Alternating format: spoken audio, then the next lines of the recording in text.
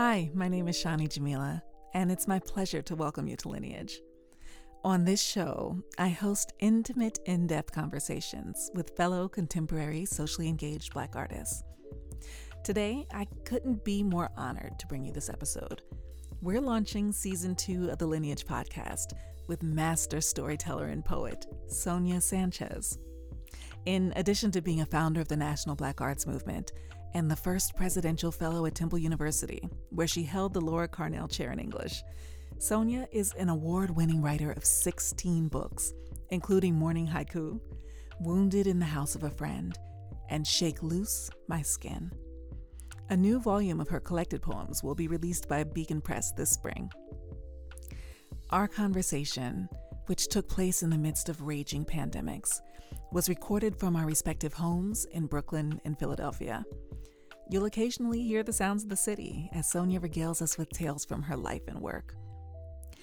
We open with a poem about her grandmother, followed by a meditation on her childhood in 1930s Alabama. Let's listen in.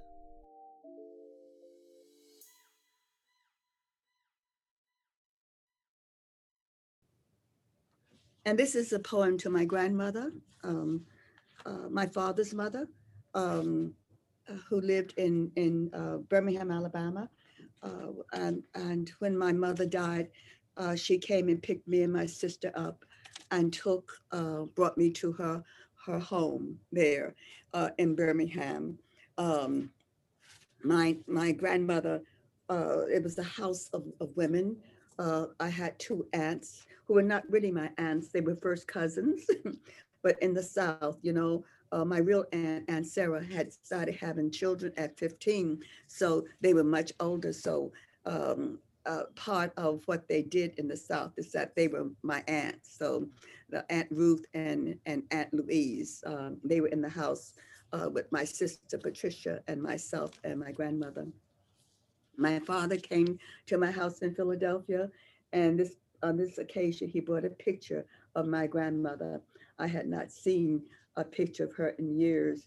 I don't think fathers are like mothers. They don't, keep lots of pictures and they're constantly sharing it with you. My father came to a place called New York City, and he had to engage himself with trying to find work when they turned him down as a school teacher, that which he had been in Birmingham, Alabama. But of course, they assumed that he wouldn't qualify. He was a Southern Black teacher. Uh, and just as they looked at me and my sister and said to my father, we should probably put them back because you come from the South and you don't know as much as we know. And that was the first time I ever saw my father get enraged at a white person because he knew his Southern place. And he said, test them. I should never forget that. And of course, we were then put in more than our proper grade at that point. Dear Mama, it is Christmas Eve, and the year is passing away with callous feet. My father, your son, and I decorate the night with words, sit ceremoniously in human song, watch our blue sapphire words eclipse the night. We have come to this simplicity from afar. He stirs, pulls from his pocket a faded picture of you, Black woman, sitting in frigid peace, all of your biography preserved in your face. And my eyes draw up short as he says her name was Elizabeth, but we used to call her Lizzie. And I hold your picture in my hands, but I know your name by heart. It's Mama. I hold you in my hands and let time pass over my face. Let my baby be. She ain't like the others. She rough. She'll stumble on gentleness later on. Mama, gentleness ain't never been no stranger to my genes, but I did like the roughness of running and swallowing the wind, diving in rivers I could barely swim, jumping from second story windows into a saving backyard bush. I did love you for loving me so hard until I slid inside your veins and sailed your blood to an uncrucified shore. And I remember Saturday afternoons at our house, the old sister deaconesses sitting in sacred pain, black cadavers burning with lost aromas. And I crawled behind the couch and listened to breaths I had never breathed, tasted their enormous martyrdom, lives spent on so many things, heard their laughter, as Sister Smith's latest performance in church, her purse sailing towards Brother Thomas's head again. And I hugged the laughter round my knees, draped it round my shoulder like a Spanish shawl. And history began once again. I received it and let it circulate in my blood. I learned on those Saturday afternoons about women rooted in themselves, raising themselves in dark America, discharging their pain without ever stopping. I learned about women fighting men back when they hit them. Don't ever let no men hit you more than once, girl. I learned about women's waking up their men's in the night with pans of hot grease and the compromises reached after the smell of hot grease had penetrated their sleepy brains. I learned about loose women walking their abandoned walk down front in church, crossing their legs instead of their hands to God. And I crept into my eyes alone with my daydreams of being woman, adult, powerful, loving like them, allowing nobody to rule me if I didn't want to be. And when they left, when those old bodies had gathered up their sovereign smells after they had kissed and packed up beans snapped and cakes cooked and laughter bagged, after they had called out their last goodbyes, I crawled out of my place, surveyed the room, then walked over to the couch where some had sat for hours and bent my head and smelled their evening smells. I screamed out loud, "Ooh, we ain't that stinky." And I laughed laughter from 1,000 corridors. And you turned, Mama, closed the door, chased me round the room until I crawled into a corner where your large body could not reach me. But your laughter pierced the little alcove where I sat laughing at the night, and your humming sprinkled my small space, your humming about your Jesus and how one day he was going to take you home. Because you died when I was 6, Mama, I never laughed like that again. Because you died without warning, Mama, my sister and I moved from family to stepmother to friend of the family. I never felt your warmth again, but I knew corners and alcoves and closets where I was pushed when some mad woman went out of control, where I sat for days while some women raved in rhymes about unwanted children and work and not enough money or love. And I set out my childhood with stutters and poems gathered in my head like some winter storm. And the poems erased the stutters and pain, and the words loved me, and I loved them in return. My first real poem was about you, Mama, and death. My first real poem recited an alphabet of spit, splattering a white bus driver's face after he tried to push cousin Lucille off a bus, and she left Birmingham under the cover of darkness forever. My first real poem was about your Charles white arms holding me up against death. My life flows from you, Mama. My style comes from a long line of Louises who picked me up in the night to keep me from wetting the bed. A long line of Sarahs who fed me and my sister and 14 other children from watery soups and beans and a lot of imagination. A long line of Lizzies who made me understand love, sharing, holding a child up to the stars, holding your tribe in a grip of love. A long line of Black people holding each other up against silence.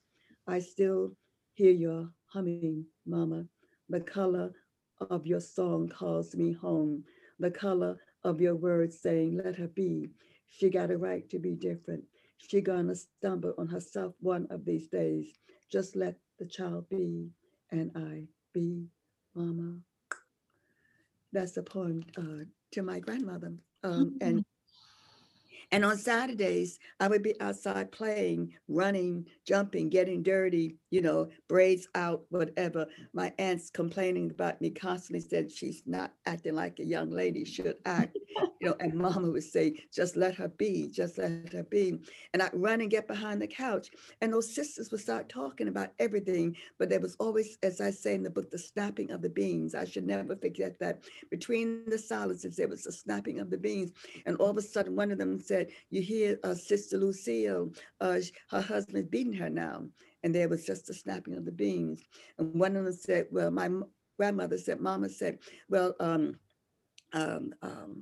Gloria, you take her little girl because you have a little girl the same age, and Mary, you take the baby because you're still suckling. Your baby is still suckling, and she will have something, to eat for this day. And then we have to go over there and show her how you put a pot of hot grits on the stove or a pot of hot water on the stove, wake your husband up, hold it over him and say, the next time you hit me, the next time you go to sleep, I will pour this on you. And of course he'll get mad and he'll jump up and leave the house. But he'll come back, an hour later, but he will never hit you again. And I tried to laugh and Mama would shoot her eyes around the couch and I had to stop. But I remembered that forever and ever. And I remember when someone hit me once, right? I looked up and said, no, you'll never do that again because you got to go to sleep. And I will pour some hot grits on you or some hot water, and it never happened again. And so, how you carry the memory of your ancestors now, your ancestors' words, at that time, your grandmother's words. They didn't have psychologists and psychiatrists, and they didn't even have a preacher they could go to with all of this that was happening, but they had each other, and each one of them told the next one how you survive a husband, a man beating on you. I thought it was just so I that was a poem dedicated to her, and also, when she just said, let the girl be, because they were always trying to say, look at your sister Patricia. She goes outside to play and she comes back in clean as she was. You go outside to play, your braids are loose, your pinafore, is torn, your socks are hanging down, your shoes are muddy. Where have you been? And Mama would say, I remember that the other day, just let the girl be. Yeah. Just let the girl be. That was, and then I added, she be all right, she gonna stumble on gentleness one of these days, right? Yeah. So Mm. that was the piece for Mama. So beautiful. Mm-hmm. So beautiful and so perfect for this particular conversation because, what this project is really exploring, is that my father's mother, and I can have this conversation differently with you because you know my father and you know my mother. Right. My father's mother was a genealogist, and Mm. she left us charts and books full of our family's history that she researched rigorously and recorded for now over 220 years. Um, I make my paintings in response to these charts. But what I'm realizing is I'm in the process of sitting with them and making my own work from it, is that these arrows and these brackets and these things that signify the transfer of generations are really a survival story, Mm-hmm. right? This is Right. how we made it as Black people in this country from January 22nd, 1800, when our oldest known ancestor was born, till February 6th, 2021, as we sit here today, Sonia. Right.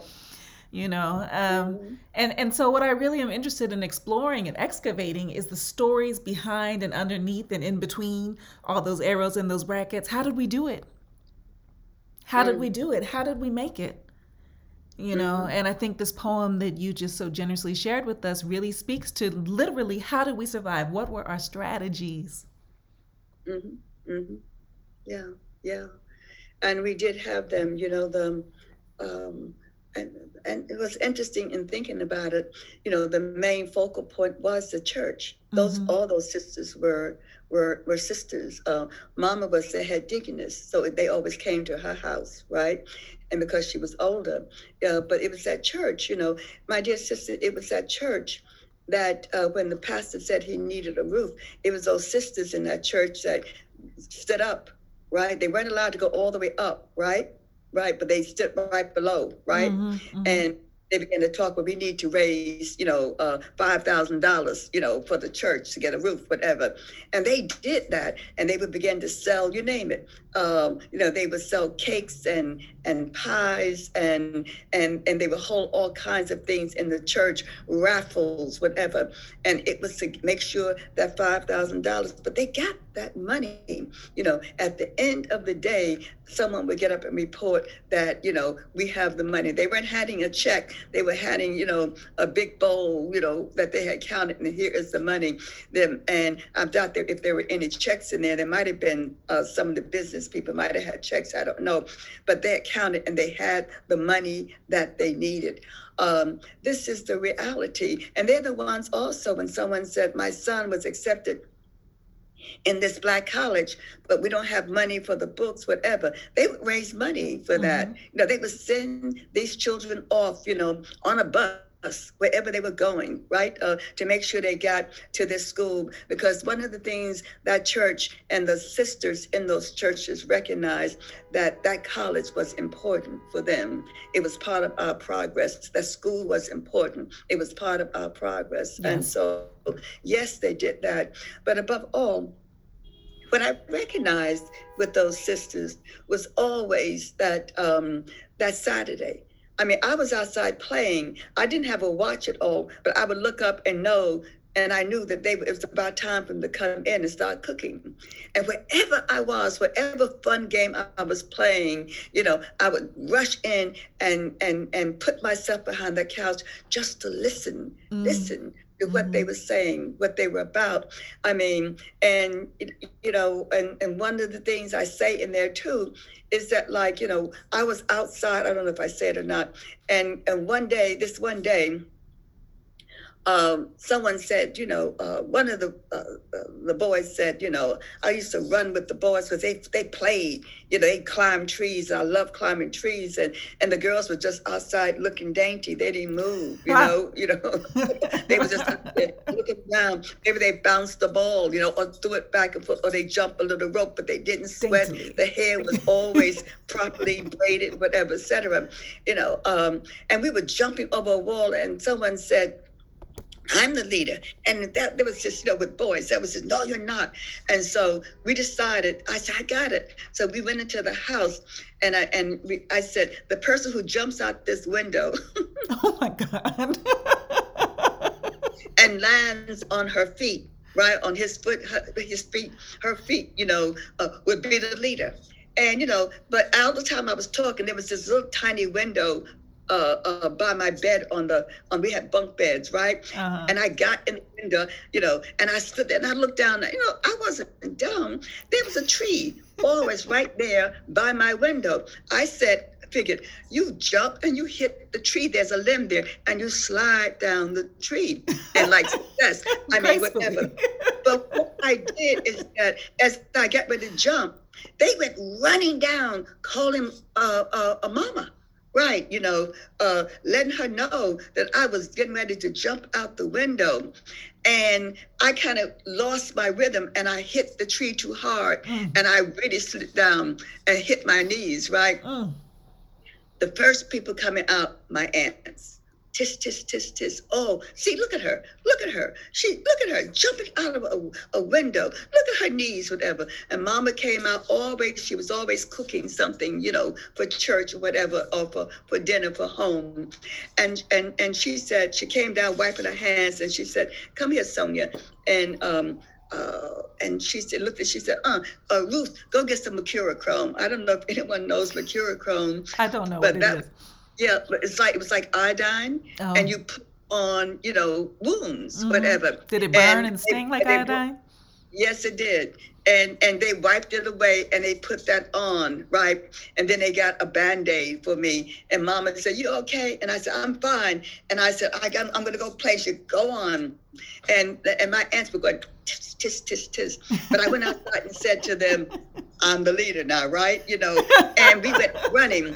The funny thing about this story is that the next day we came outside, there was no leader. I mean, we had forgotten that experience, whatever. We just went out and played. That's why I like playing with them, because there was no, not this constant arguing about stuff.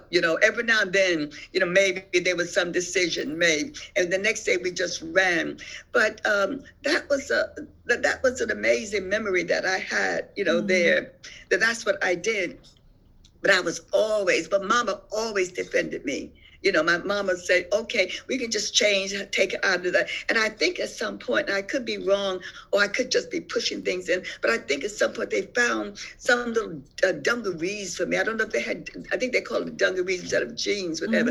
And they would let me put that on since I was climbing stuff, all the time, right? And then in the late afternoon, you had to go in his house and take a bath, or get washed up, and then you put on something for the afternoon when you sat on the porch, right? Whatever, I would have that.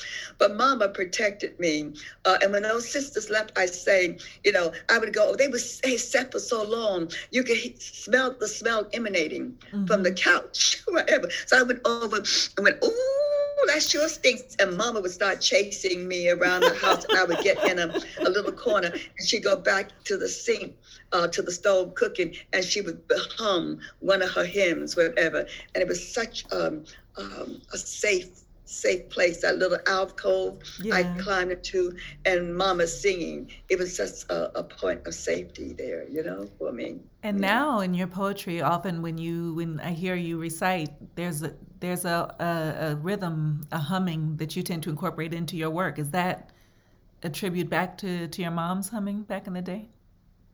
I think it is back to Mom, but also back to how I began to study, African literature and the songs emanating from Africa, right? And the chants that I heard from a number of the musicians who had traveled to the continent of Africa and came back, right? So I began to, I never thought I could sing or whatever. But I began to, especially when the great jazz musicians from Coltrane and Max Roach and all began to play that very modern music, that heavy jazz that they were playing, and they began to incorporate when Max and Abby, did Freedom Now Suite, and she begins about, this woman on, the block, whatever. I began to incorporate those sounds in my poetry at the same time. And years later, at the Blue Note, I think it was Blue Note, right? I asked one of them, I was doing something there, a matinee with some musicians, I was reading some poetry, and I went over and said, I said, did you all understand what many of us were doing? Of course, we knew how to write, in quotes, as they said, proper poetry. Many people criticize us as Black arts people. They're not the proper poets, you know what I mean? Whatever. But I studied with Louis Bogan, one of the greatest American poets, at NYU. And so I knew how to write poetry, but I had also heard them. Yeah. I heard Tatum, I heard Coltrane, I heard Max, I heard Abby. And I'd seen Abby at the same time, right, whatever. I seen all these great jazz musicians begin to leave that Western concept of music, right, and go someplace else. And so we, Baraka and all of us, all of the people who began to use their voices, the writers, right? We began to incorporate that. Instead of the words, we put the sound in, right? And so when people wanted to criticize us, they would say, you see, they don't even know the words, but thank God we ignored them, and went on to incorporate those African sounds, into our poetry, and incorporate the music, that music of rebellion that we were feeling at that particular point, into our poetry at the same time, right? Yeah, that's one of the things when I look back at that era, which, I just spoke with Baba Haki earlier this week. How is he? Oh, he's good. Did you ask him the same questions? Well, not all the same, but definitely there'll be some overlap because you all lived through and created such an extraordinary period for us. you So know. you probably talked a lot about his press then. Yeah, yeah, In the and just book, in general, like the institutions that he's built, the book, because right? he's had such a commitment to that. In addition to having such a prodigious literary output, and I wanted to talk about like that connection, you know. Right, and his wife was just an amazing woman, also too, running Yeah, those schools, at that particular time, right? yeah, yeah. And he, being involved with that press, publishing, making sure that the black books got out, coming from Broadside Press and Dudley Randall, Mm-hmm, mm-hmm. and then his Third World Press. It is something, to really understand. So, you would give your books to them, and you never ask for royalties. I Yeah, never took royalties from a Broadside Press or from his Third press, World Press. Third Mm-hmm, World Press. mm-hmm. You put the money back into the press, so therefore they could publish other people. And I remember the brother who ran not Third World Press. I forget the magazine, the journal. It was the Journal of the Negro World. It came out of Johnson Publishing, right? Am I Yeah, remembering the right. name correctly? The Black World. It Black was. World. That's Black World. Black World, right? Yes, ma'am. Our dear brother, Mm-hmm. published that, and we were on the road once, and he was saying that we had sold, hundreds of thousands of books, and it's true, right? Mm-hmm. And I remember mentioning to my children, they said, "My God, Mom," I said, "Yeah, we did," right? And what did you do with the royalties? I said, "Well, I didn't get asked for the royalties. We gave it back into the press. Not everybody, but we Mm-hmm. gave it back into the press to make sure that Dudley could continue to publish, and we would have a sturdy black press, for people who were publishing, for blacks who were publishing at that time. So that was always a joy." I mean, really, when I look at that time, I think about the way, like all of the different kinds of cross fertilization and collaboration that was happening across sectors, you know? So the publishing that Mm-hmm. you were just talking about, and how people were using that to not only get the word out, but also build community up. You know, then the collaboration between the poets and the musicians and the movement workers. And sometimes all of these were the same people, being the poets and the musicians and the movement workers, right? I mean, when I look at it, for me, it's so easy to look at it with my eyes and romanticize it.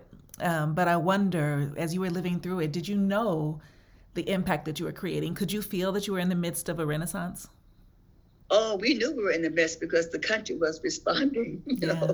outrageously. They were so angry at us because we had, started something. I came out of civil rights, New York Core, right? And we Mm-hmm. thought we were the baddest people on the planet Earth because we would close down things. We would go and close down people, opening up housing on Long Island and Queens, where when they built these houses with government money, they did not want to let Latinos, Puerto Ricans and blacks in, and we would go and picket, in the cold winter, right?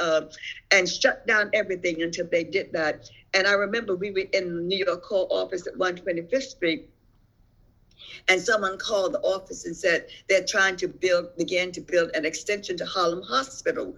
And we rushed up there and through a picket line that was at 135th Street, Mm-hmm. right? And 7th Avenue. And we threw this Lenox Avenue, we threw this massive picket line, around there, so the union couldn't come in. My dad tells the story that when some French people came in to take me, I told them, take my dad also too, because I'm sure, he can tell you more stories about me. And he did. But he tells a story about one morning, hear all the shouting. He was on the 17th floor there at Lenox Terrace, right? Mm-hmm. And he went out on his terrace and he had his binoculars. And he looked down and there he saw this line. We had blocked the streets at 135th Street. Nothing was, no cars were moving. Cars were backed up and turning around, going back to Fifth Avenue. And he got his binoculars and he saw his daughter down there. Then he took the binoculars and he took it and ran the binoculars up, all the way up, across, Lenox Avenue, and coming towards us were the policemen on horseback. Oh, wow. Oh yeah, on horseback, aiming for us, my dear sister. And he dropped his binoculars. He said his first instinct was to call my name, right? Oh. But he knew that it would not reach me from the 17th floor. So he said he told the people, the interviewers from Paris, that he dropped his binoculars. He got his keys, didn't get a jacket or anything at all. Went to the elevator, and he was on the 17th floor. It wasn't coming. He opened the doors and he ran down 17 flights of steps, right? And he got outside and he ran across, the avenue there, 135th Street, to get to us. And we had gone because, as luck would have it, as someone said, but I always maintain, there's no such thing as luck. There's only hard work. And maybe every now and then a little sprinkle of luck, right? The first either black lieutenant or black captain was being driven to work, and he saw we had blocked, traffic, and he jumps out his car and he comes over to us and said, "What do you people want?" And we said, "We want to open up the electrical union and the plumbers union to black and Puerto Rican men." And there, so we're saying, if you don't do that, you're not going to do any work on Harlem Hospital at all. And so he said, "Well, you go downtown." He went inside and got some of the union people, who were like in a state of stasis, and said, "You all go downtown and settle this. Take it away from this hospital." And they headed down in their cars, and we got jumped on a train. We went back to Corps office at 125th Street. Mm-hmm. Got up, purses and paraphernalia, and got on the train and headed downtown, and we began the negotiations. 3 people went in and the others sat outside, and 3 more people went in, and finally I was in there at that time. Mm-hmm. And they said simply, okay, this is like 2:00 in the morning, believe it or not. Okay, give us some names. And we left all our names in the office. But my brother was an amazing electrician. He fixed all the electrical work for the family, right? So I gave his name, right? And I got their dress and everything, and we left. I got home at about 3:30 in the morning. Had to get up, to go to work and to take my classes down at NYU. Mm-hmm. And the telephone rang. I knew it was my father, right? Who's calling me? That was my father. So I lit a cigarette. My children were so shocked when they heard this, right? I smoked, right? I put on the cold coffee, got it hot, went to the bathroom, because in those days, the phone would ring forever and ever until you picked it up. Yeah. I'm serious. Yeah. Until finally, so it would ring 10, 11, 12, 13, 14, 15 times, right? And I finally picked up the phone. I said, "Yes, Dad." I knew it was my father. He said, Sonia, why don't you just stop this? You were already in the demonstration when the horses came towards you, when we were protesting one of the Southern governors, who had come up to speak at one of the TV stations, right? And you got knocked down at that point. He said, "Why don't you just stop this? Why don't you move out to Long Island someplace, right? And I won't tell you, I was awfully rude to my dad, but I said at the end, I said, "Tell Wilson, your son, my brother, tell Wilson that this is the address he should show up. Get a pen and pencil, Dad." And I gave it to him. I said, I put his name down for the union, electrical union. And my dad said, the oddest thing, he said, "A job for Wilson?" I said, "What do you think we're fighting for? A job for Wilson?" And my brother was one of the first black union workers for the electrical union, Yeah. Wow. It's amazing. It's amazing, because it brings it home in such a concrete way, in terms of not just what you were fighting for and how you saw it show up in your own family, but then also just the love that animates that run down 17 floors to try to get to his baby. And the same way he was looking through the binoculars, now we're looking through the lenses of our computer cameras and our Zooms and our Facebook Lives to the protests, if we're not out there ourselves. But we're bearing witness in a very different kind of, in a very similar kind of way, actually, to the ways that movement is bubbling all around the country, in all these different cities and all these different moments. Um, as you as you are watching this, as you're living through this moment, are there any things that you wish for us to know from all of the decades that you spent doing movement work? Is there anything that you think that we should be carrying with us as we collectively engage in this work? Right. Well, I think that it's important that many of the young people involved should really study what we were doing before so they don't make the same mistakes that we made. Mm-hmm. Because, we were told that by finally, when we looked up and realized that, we were not like Topsy. We just didn't grow on America and jump out there and become the people that we were, that there was a history of people behind us who had done similar work Mm-hmm. and who was so important and who had things to say to us. And they weren't trying to tell us what to do. They were trying to share, the mistakes, the progress that they made also at the same time, which is really important, for that to happen.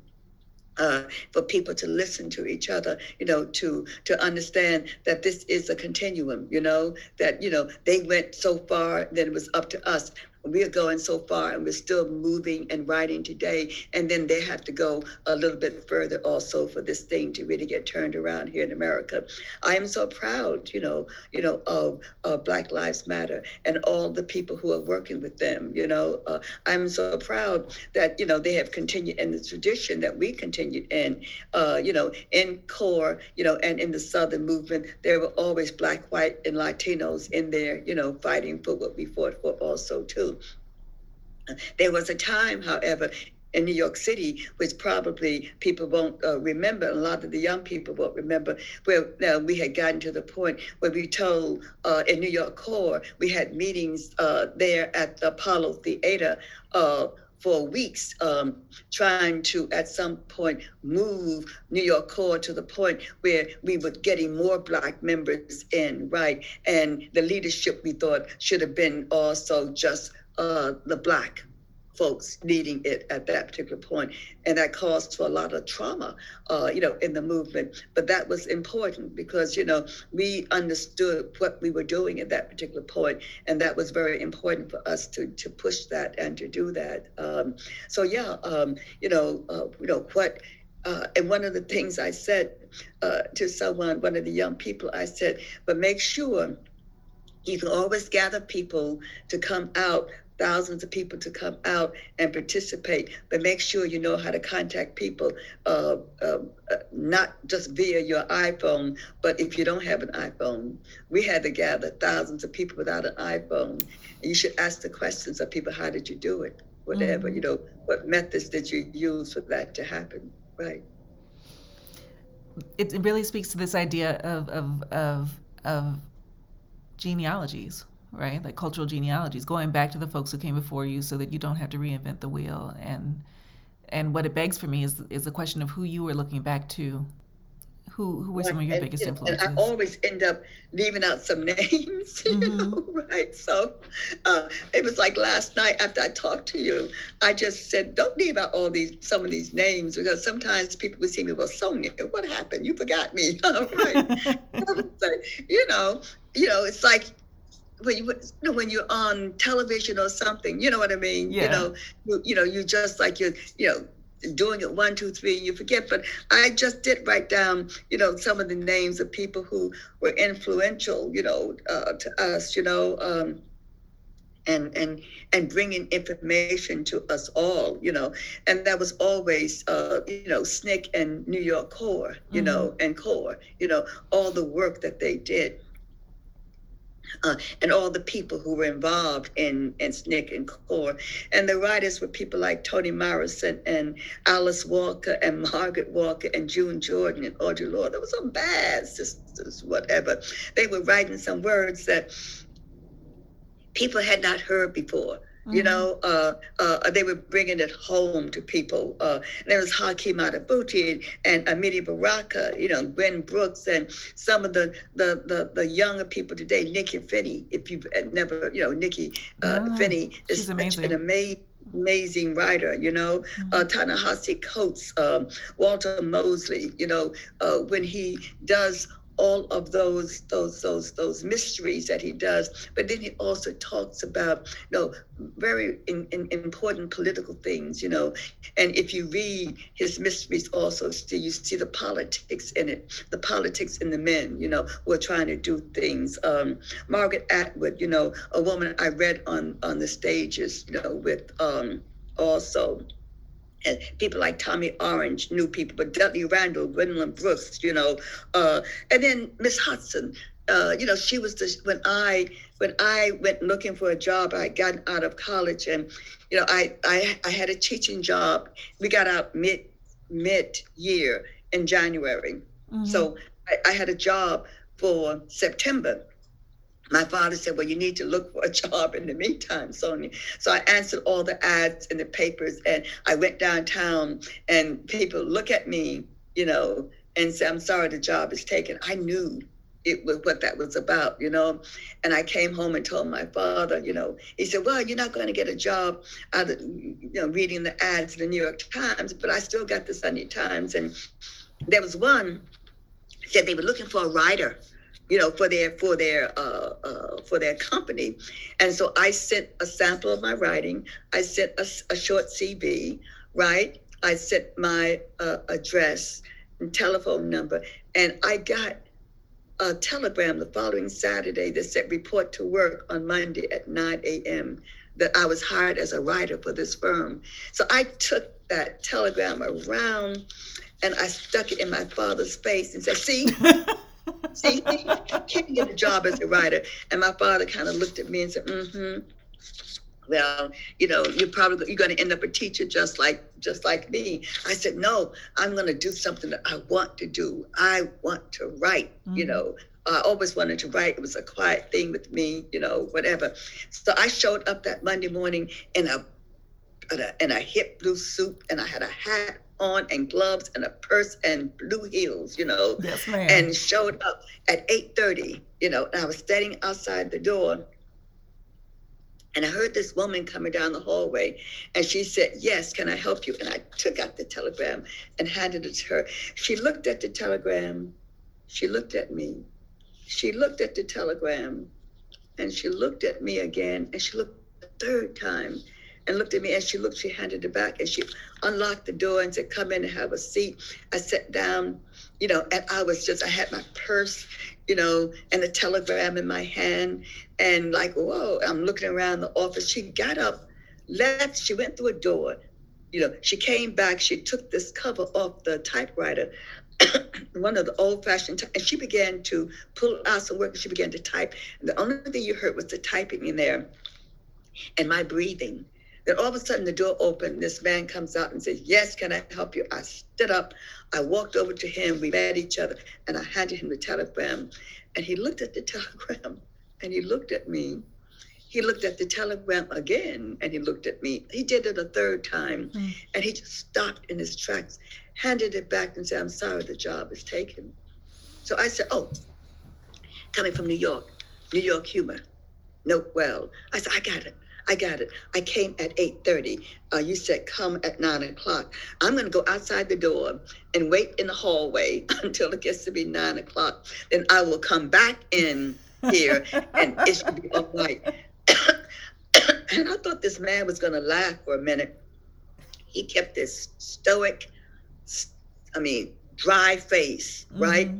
And he said, I said, the job is taken. And I said, I got it. This is discrimination. And the typist had stopped typing, but then she started typing again, fast. And he left. He went out, closed the door, slammed the door, actually. And I gathered up my stuff, went out with tears in my eyes, my dear sister.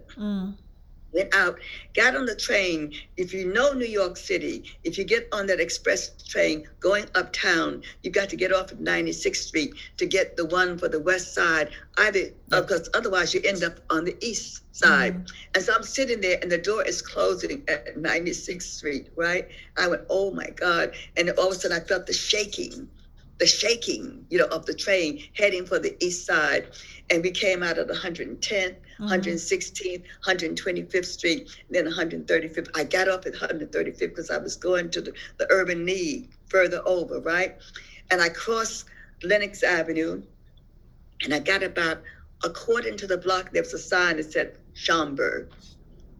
And there was a man outside smoking a fast cigarette. And I said, sir, can you tell me, please, what is the Schomburg? He says, go inside, just sign the book and go up the steps and you'll see. And so I did all that. And I went into this huge room and there was this long table and there were books stacked high and there were nothing but Black men, scholars sitting at that table working. And there was right behind that was a glass door. And I went and knocked on the door. And Miss Jean Hudson, who was the curator, came and opened the door. And I introduced myself. And she says, I am Miss Jean Hudson. Glad to meet you, Sonia. And I said, what kind of library is the Schomburg? The man outside wouldn't tell me. She said, oh, my dear. She said, this library has books only by, and about Negroes. And I said, with my fresh mouth, and she never let me forget it. Every time I brought my students to the Schomburg, she'd tell the same story. I said, there must not be many books in here, huh? Well, now. Oh, right. And she said, she made the men make room for me, right? They made room, and she pushed a chair there, right, for me. She said, just wait a minute, And I sat there, and 10 minutes passed, 15 minutes passed. I remember looking at my watch. I thought she had forgotten me. At 20 minutes, she came out with 3 books. Up from Slavery, Souls of Black Folk, and on top of their eyes were watching God. Come on. And that's the one that I began to open and read. And when my eyes, it was Black English. I always tell the young professors, it is not dialect, it is Black English, right? Okay.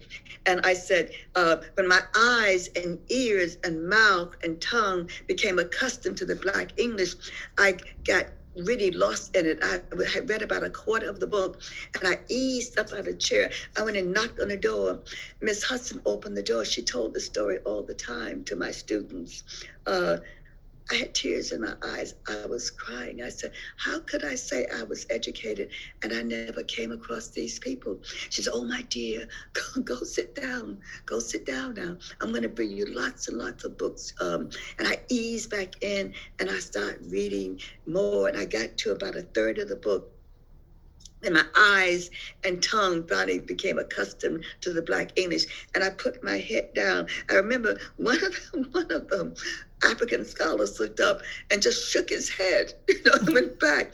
And I eased out again. And I knocked on the door again. I said, I was really crying. She said, oh, my dear. And she hugged me. I'll never forget that hug. She said, and she brought me back. She said, now sit down and you read. Don't get up. Just read and keep reading. I'm going to give you lots and lots and lots of books. And this African scholar next to me said, Miss Hudson, tell this young woman either she sits still or she has to leave. And I sat still for the rest of the summer. I told my father every day, I'm going out looking for a job. And I came to the Schomburg. That was my job. And when I finally was ending some of the things at the end of the summer because I was getting ready ostensibly for this job, in September, she gave me the names of Mr. Richard Moore and Mr. The brother at the bookstore, 125th Street. Richard Moore had another bookstore, Mr. Michaud. I went to Mr. Michaud first, right? And he had 2 bags. They didn't have any shopping bags given out, but 2 like grocery store bags. And they were all these Black literature books that they gave to me that Miss Hudson had said to them I would be coming down and they had to give me books so I could continue my reading. Isn't that amazing? That's extraordinary. And I had to cab home for that, right? Yeah. And then the next day came down Mr. Moore, who was from the Caribbean, and his bookstore, I always say, was so narrow you had to go in sideways. But I mean, that's Black humor, right? But he used to be slide on the slider because the books were stacked so high. Yeah. And when I came in, he turned around. He said, "What do you want?" That's how he greeted you. When Miss Hudson sent me, oh, you're the one.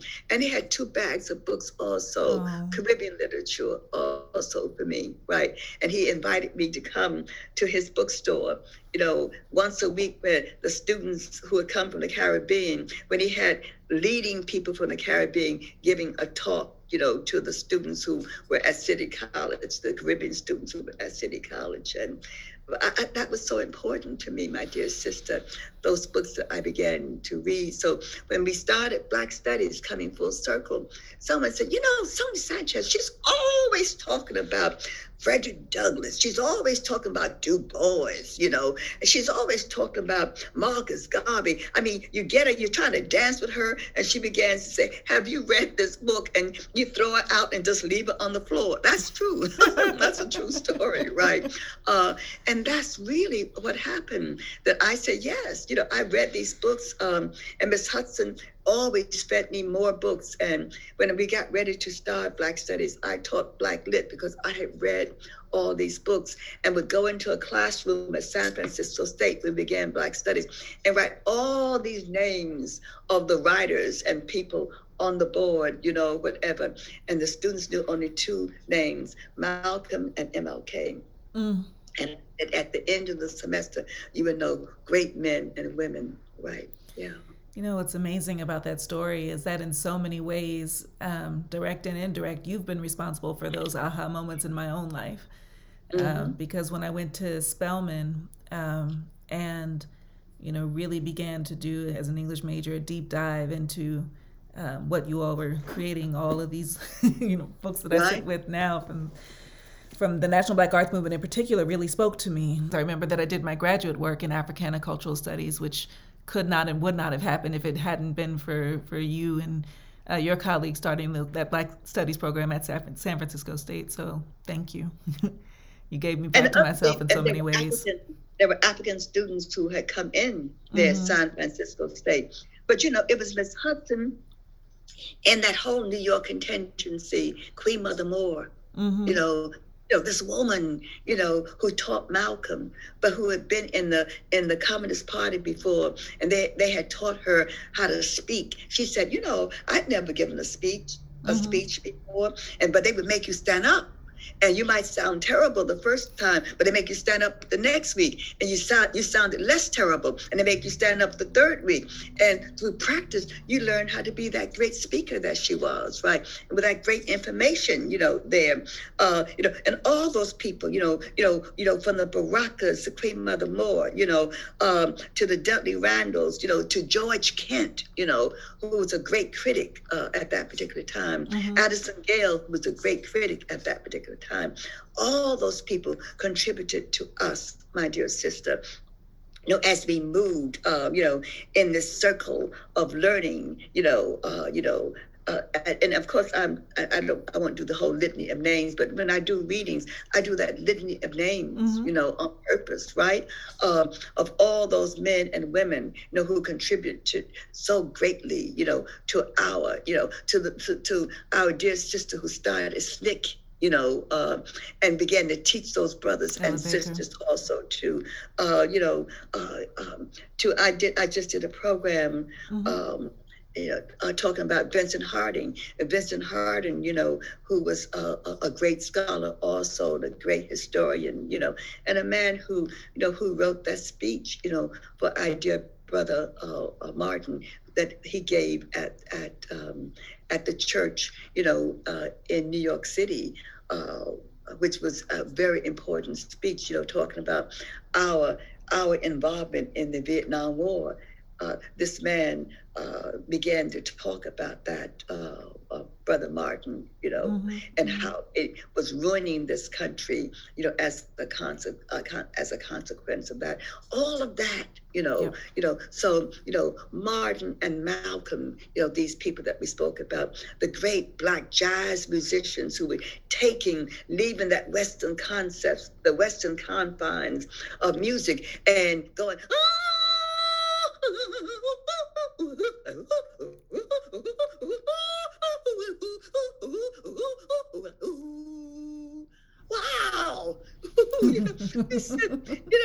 we sit down at the Blue Note, we sit down at the Village Vanguard, whatever, and just sit there all night, and they release The words were released, the sounds were released that made our poetry become authentically Black, if you understand what I'm saying, right? And I am just so happy, that I have been a part of that movement.